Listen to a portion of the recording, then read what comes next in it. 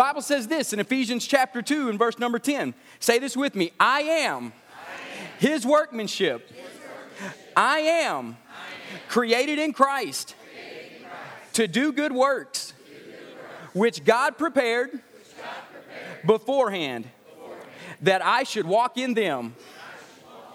Now, the series we're in right now is a series called Cars, and it's life in the fast lane, and many of us do live life in the fast lane. And if we're going to live life in the fast lane, in the fast-paced world that we live in today, we got to get some things right for our Christian walk to be successful in the world that we live in. Otherwise, we will get ran over by the world and the things of the world. And so if we're going to perform at the optimal level, which God created us to perform at, we must begin to understand about the vehicle that God put us in for this earth, and that's this earth suit, our body, and how we must begin to operate in it with the principles of God's word. And so this morning, as we begin to perform at an optimal level, the title of this morning's message is this. It's Driver's Training. Driver's training is every kid's dream, every parent's nightmare. Amen? Unless you're in the insurance business, then it's your dream too, amen, because everything gets good for you. And so if it's every kid's dream but every parent's nightmare, there must be some issues. Now, driver's training is not for the experienced driver. Driver's training is literally for the inexperienced driver, amen? And so do you remember when you turned 15? And you said, I got 1 year until I can drive. And then you would even more so start sneaking out and just kind of sitting in the car. And then you'd start it up a little bit. And then the parents would leave for a little bit, and they'd be gone together, and there'd be a car at the house, and you'd drive it up and down the driveway a little bit. I mean, well, maybe y'all didn't. But we did. They're acting like they don't know this. Parents know everything, so they know this. That shocked look on their face, they really did know. And if it's every kid's dream but every parent's nightmare, think of this in the spiritual realm in your life. When you first got born again, and all these things of the Bible that you know that are out there, we need training in them. We need to get to know them. We need to get instruction on them. We need to begin to develop them. And it doesn't matter how long you've been saved. I hear Christians say this all the time. If I had only known that so many years ago. I hear people say this all the time. Joel, if I had only known this before I got married as a believer, amen. If I had only known this before I went to college as a Christian, if I had only known this before I went into the full-time career place as a Christian, if I had only known this before I went into high school or went into middle school, if I had only known, well, the job of the church is basically we need to be spiritual drivers training in the body of Christ, amen. And so this morning, it doesn't matter how long you've been saved. It doesn't matter how many different churches you've gone to. It doesn't matter how many degrees that you have. Everything about driver's training should be a refreshing course to you, and it should be refreshing in your life. So as we talk about driver's training this morning, the first thing I want to bring up about driver's training is a very simple principle about driving, and it's called keep it between the lines. You know, the first thing you tell your kid when he gets in the car and starts driving, you don't worry about anything else except you say two things. Keep it between the lines and don't hit the car in front of you, right? Because if they keep it between their lines, they're not going to get in a head-on collision, but they do need to drive far enough distance away where they don't rear end the person in front of you. And so we as believers, many times we know this concept intellectually, but spiritually as believers, we don't do a very good job at keeping it between the lines sometimes. Many believers, I see them do this. They're on the road of life and they go from one ditch and they jump out of this ditch just to get into another ditch. And then they get back out of this ditch, and we're constantly overcorrecting in our Christian life. And we go from ditch to ditch to ditch to ditch, never to keep it between the lines. And a ditch is just this. A ditch is a coffin with both ends knocked out. A ditch is a coffin with both ends knocked out. And if you stay in a ditch long enough, you'll get stuck there and die as a Christian. We have two kinds of ditches that Christians get into. One is we have the ditch of the spiritual vendetta, where we believe we are God's chosen one to call out sin in everybody else's life. All right, can I get an amen? See, all the religious said amen.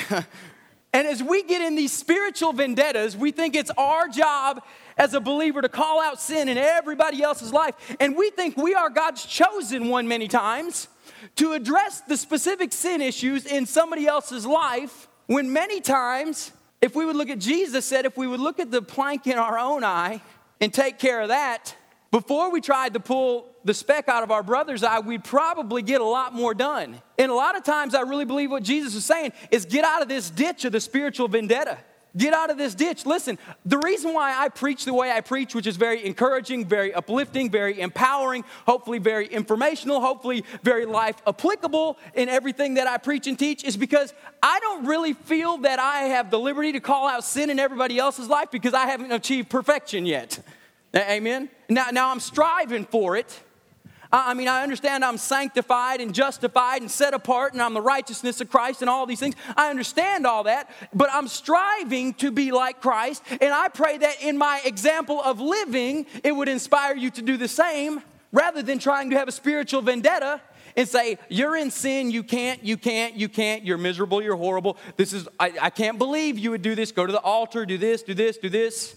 We get into these spiritual vendettas and we get stuck in a ditch of pointing out everybody else's sin.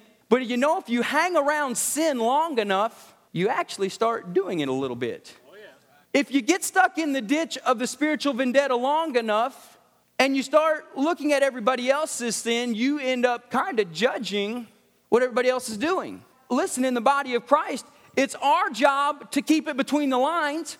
When we see somebody stuck in the ditch of sin, to hook a chain to them and pull them back out on the road. Have you ever tried to pull somebody out of a ditch? I haven't, but I've been pulled out of a couple of them myself. And what they do is to get me out of the ditch, they don't get in the ditch with me. Amen?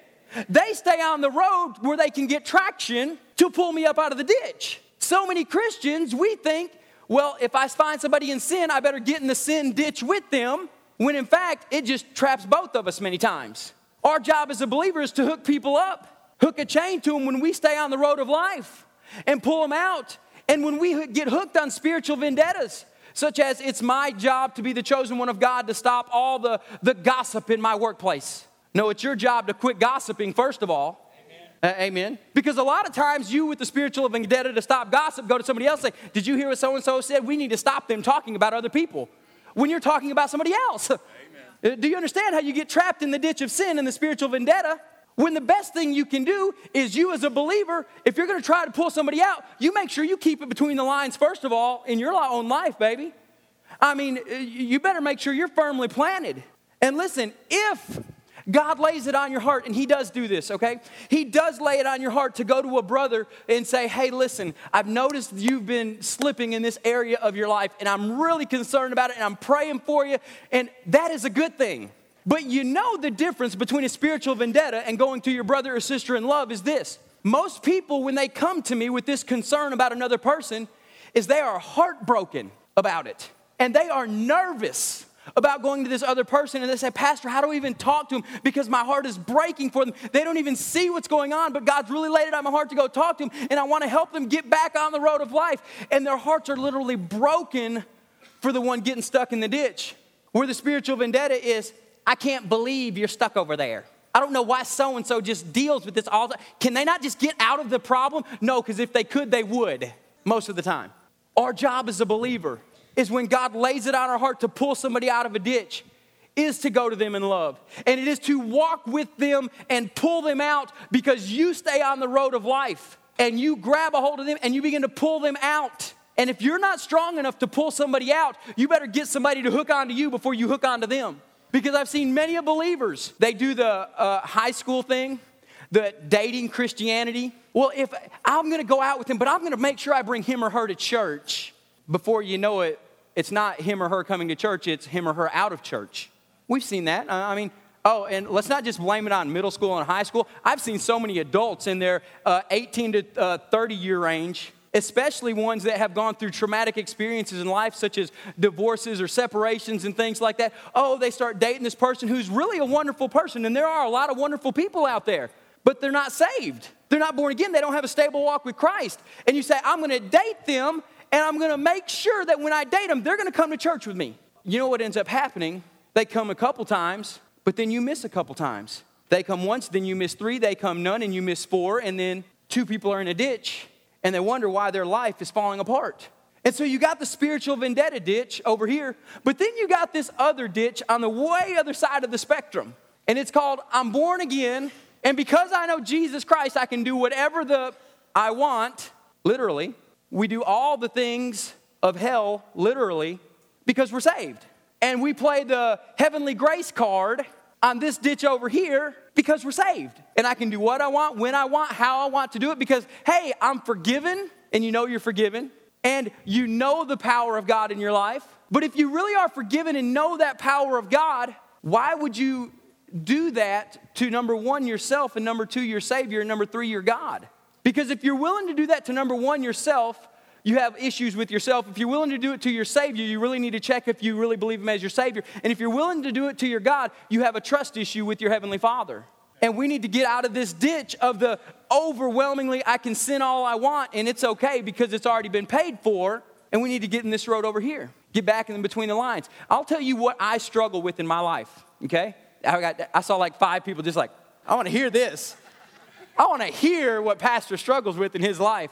I struggle with going from spiritual vendetta to the great overwhelming grace side all the time. In my spiritual walk, I'll find myself way over here being complacent in my Christian walk. So I'll overcorrect and I'll jump over here and think, I got to read more, I got to study more, I got to pray more. I'm going to fast 3 days this week because I haven't done it in a month. I'm going to make sure I work. When the Bible says, Joel, it's by grace you've been saved, not of works. And so then I overcorrect and I work. And God said, Joel, it's not by works. It's by my grace in a relationship with me. So then I overcorrect and I get back over here and grace says, oh, it's all by grace. And so then I quit doing the works of God. Well, the Bible said we were created to do good works. So in my life, I struggle with the overcorrecting of one side to the other side, to the one side to the other side. And when God just says, Joel, learn to keep it between the lines. Keep it between the lines. I want to challenge you in your Christian walk. I'm not sure where every one of you are at individually, but I know in everybody's life there's one ditch or the other ditch that we constantly get stuck in. And maybe you're like me, you overcorrect from one side to the other side, from one side to the other side, and you need to get a balance in your life. A balance comes with consistency. A balance comes with practice. A balance comes with staying on the road of life in a consistent manner long enough to get used to being between the lines.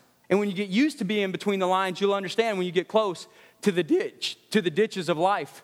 So the first thing we need to understand is we got to keep it between the lines. The second thing we need to understand is on every car you have at least 3 of these, and they're called mirrors.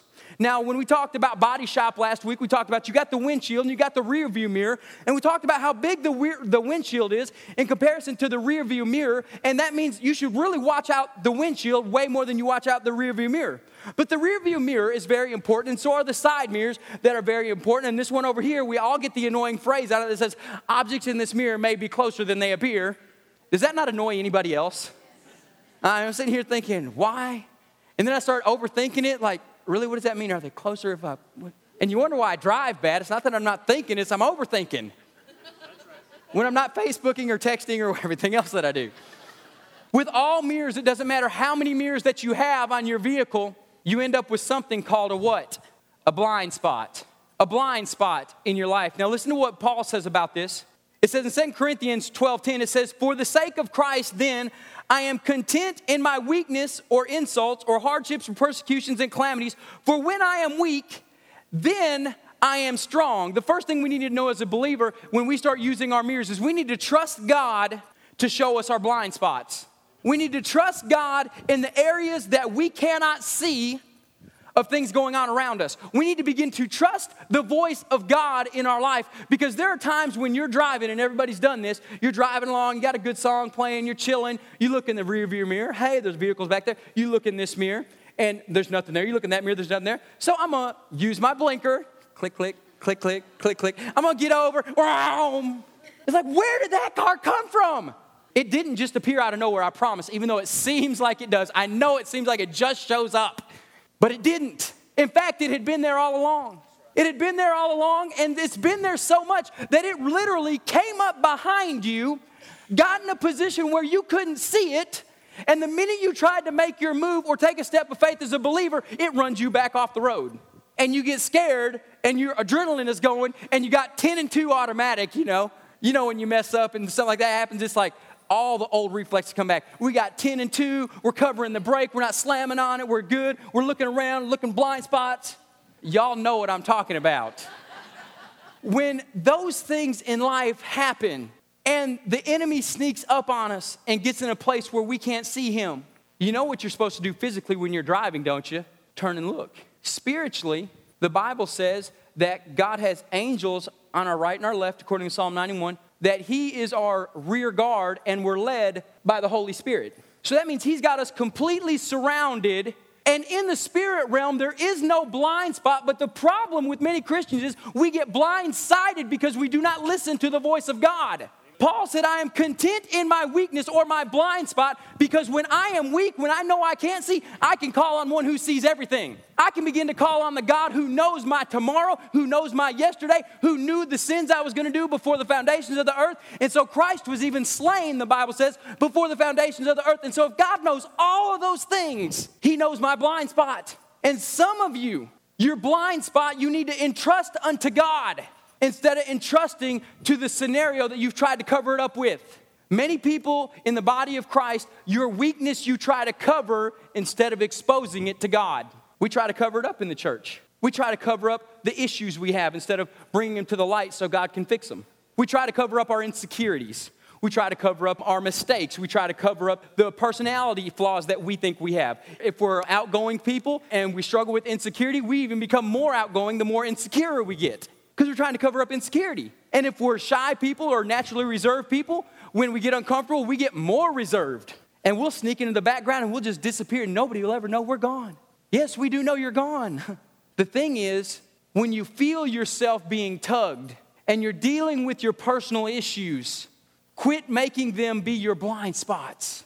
Expose them to God, because he sees them. He already knows them. He's waiting for you to entrust them with him. Listen, I'm not saying if you're a shy person and you have a fear of being in front of people, that tomorrow, if you entrust God with your blind spot today, you're going to have the gift of preaching and be up here and be the most charismatic preacher the world has ever seen. I'm not saying that. I'm saying God probably won't really change your personality very much at all. He created you the exact way he wanted you to be. You're fearfully and wonderfully made, and he has great and mighty plans for you just the way you are, but not with all the conditions you're constantly trying to hide. He's got you fearfully and wonderfully made just the way you are. But when you'll entrust him with your blind spot, you won't have to worry about being shy anymore. You'll be a confident shy person. I mean, there are people who are very confident and very shy. They know they're shy and they're confident about it. There's nothing wrong with that. There are people who are very outgoing, outspoken, kind of like me, and we're confident about it. But we have blind spots that I've had to expose to God. You have never met more two opposite people than me and my wife. I mean, night and day opposite people. She's got blind spots, I got blind spots. But until we both started entrusting them to Christ, she didn't become who she was called to be, and I didn't become who I was called to be. And the more we expose them to Christ, the more ministry opportunity God brings us into, according to who we are.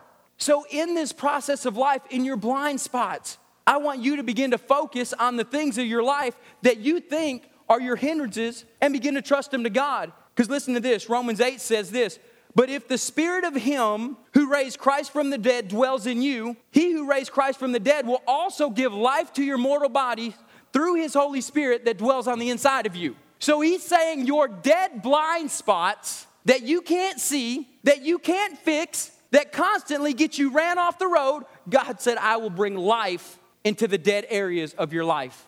God will begin to change your life by not fixing your weaknesses, but by him being the strong point instead of making your weakness the weak point.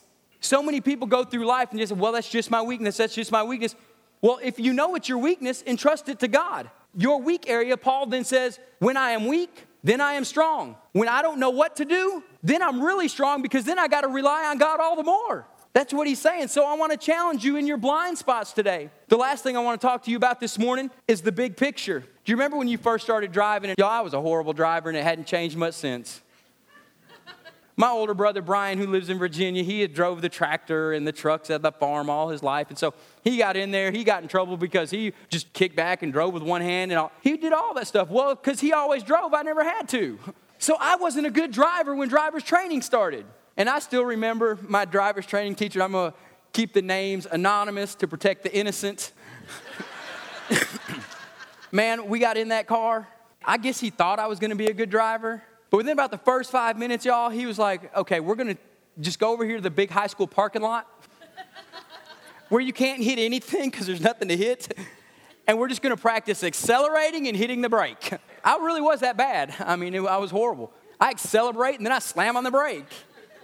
And so we were practicing driving. The one thing that he said was my biggest flaw the first few weeks of driver's training, he said, Joel, you've got to start looking at the big picture when you drive. Because I was accustomed to staring at that hood ornament and looking right past that hood ornament. And you know, if you always stare 2 feet in front of you driving, you're going to go from ditch to ditch and into a tree.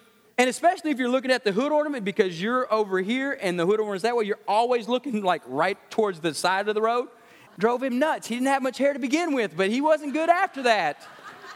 And when he finally got it through my head, Joel, quit looking down right in front of you. Quit looking right here, because when you look right here, you can't see what God's got you for over there. And if you're constantly looking straight down on the ground in front of you, you're going to end up missing everything about driving. And the more I began to drive, because I wasn't confident, when you're not confident, what do you naturally do? You look down. Well, if you walk into a room and you're not a confident person, you do this so nobody says hi to you. If you're a confident person, you're walking to the person with his head down saying, hey, how you doing? I'm Joel. It's nice to meet you. Glad you're here.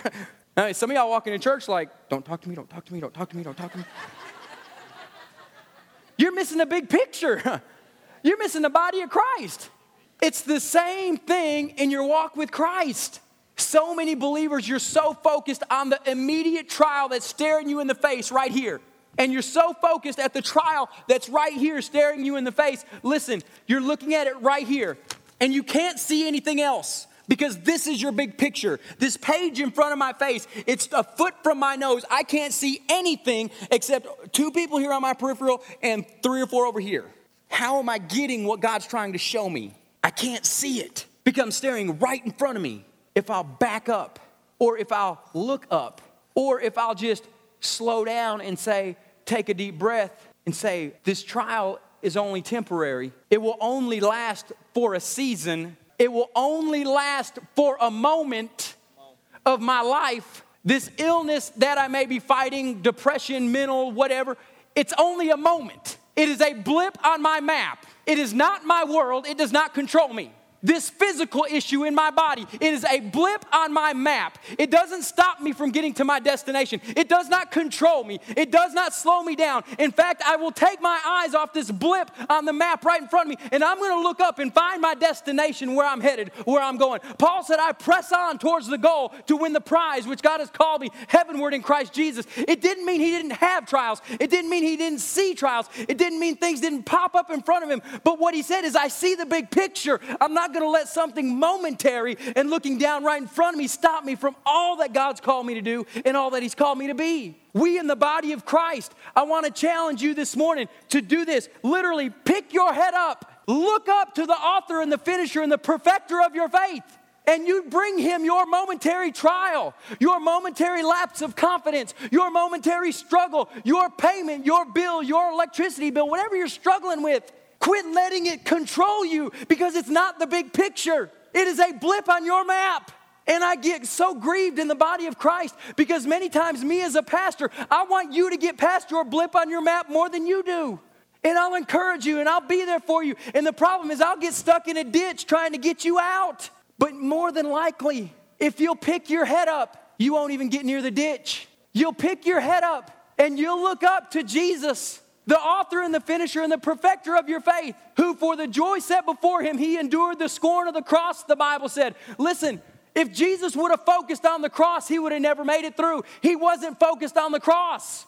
He was focused on the resurrection. He knew that he was about to suffer and die, but he knew in suffering and dying, and 3 days later, God was going to split the rocks wide open. The curtain was going to be torn from top to bottom. The heavenly of heavenlies was going to open up. He was going to ascend up from the depths of hell, victorious with the keys of hell and the grave in his hand. And so he kept his eye on the big picture.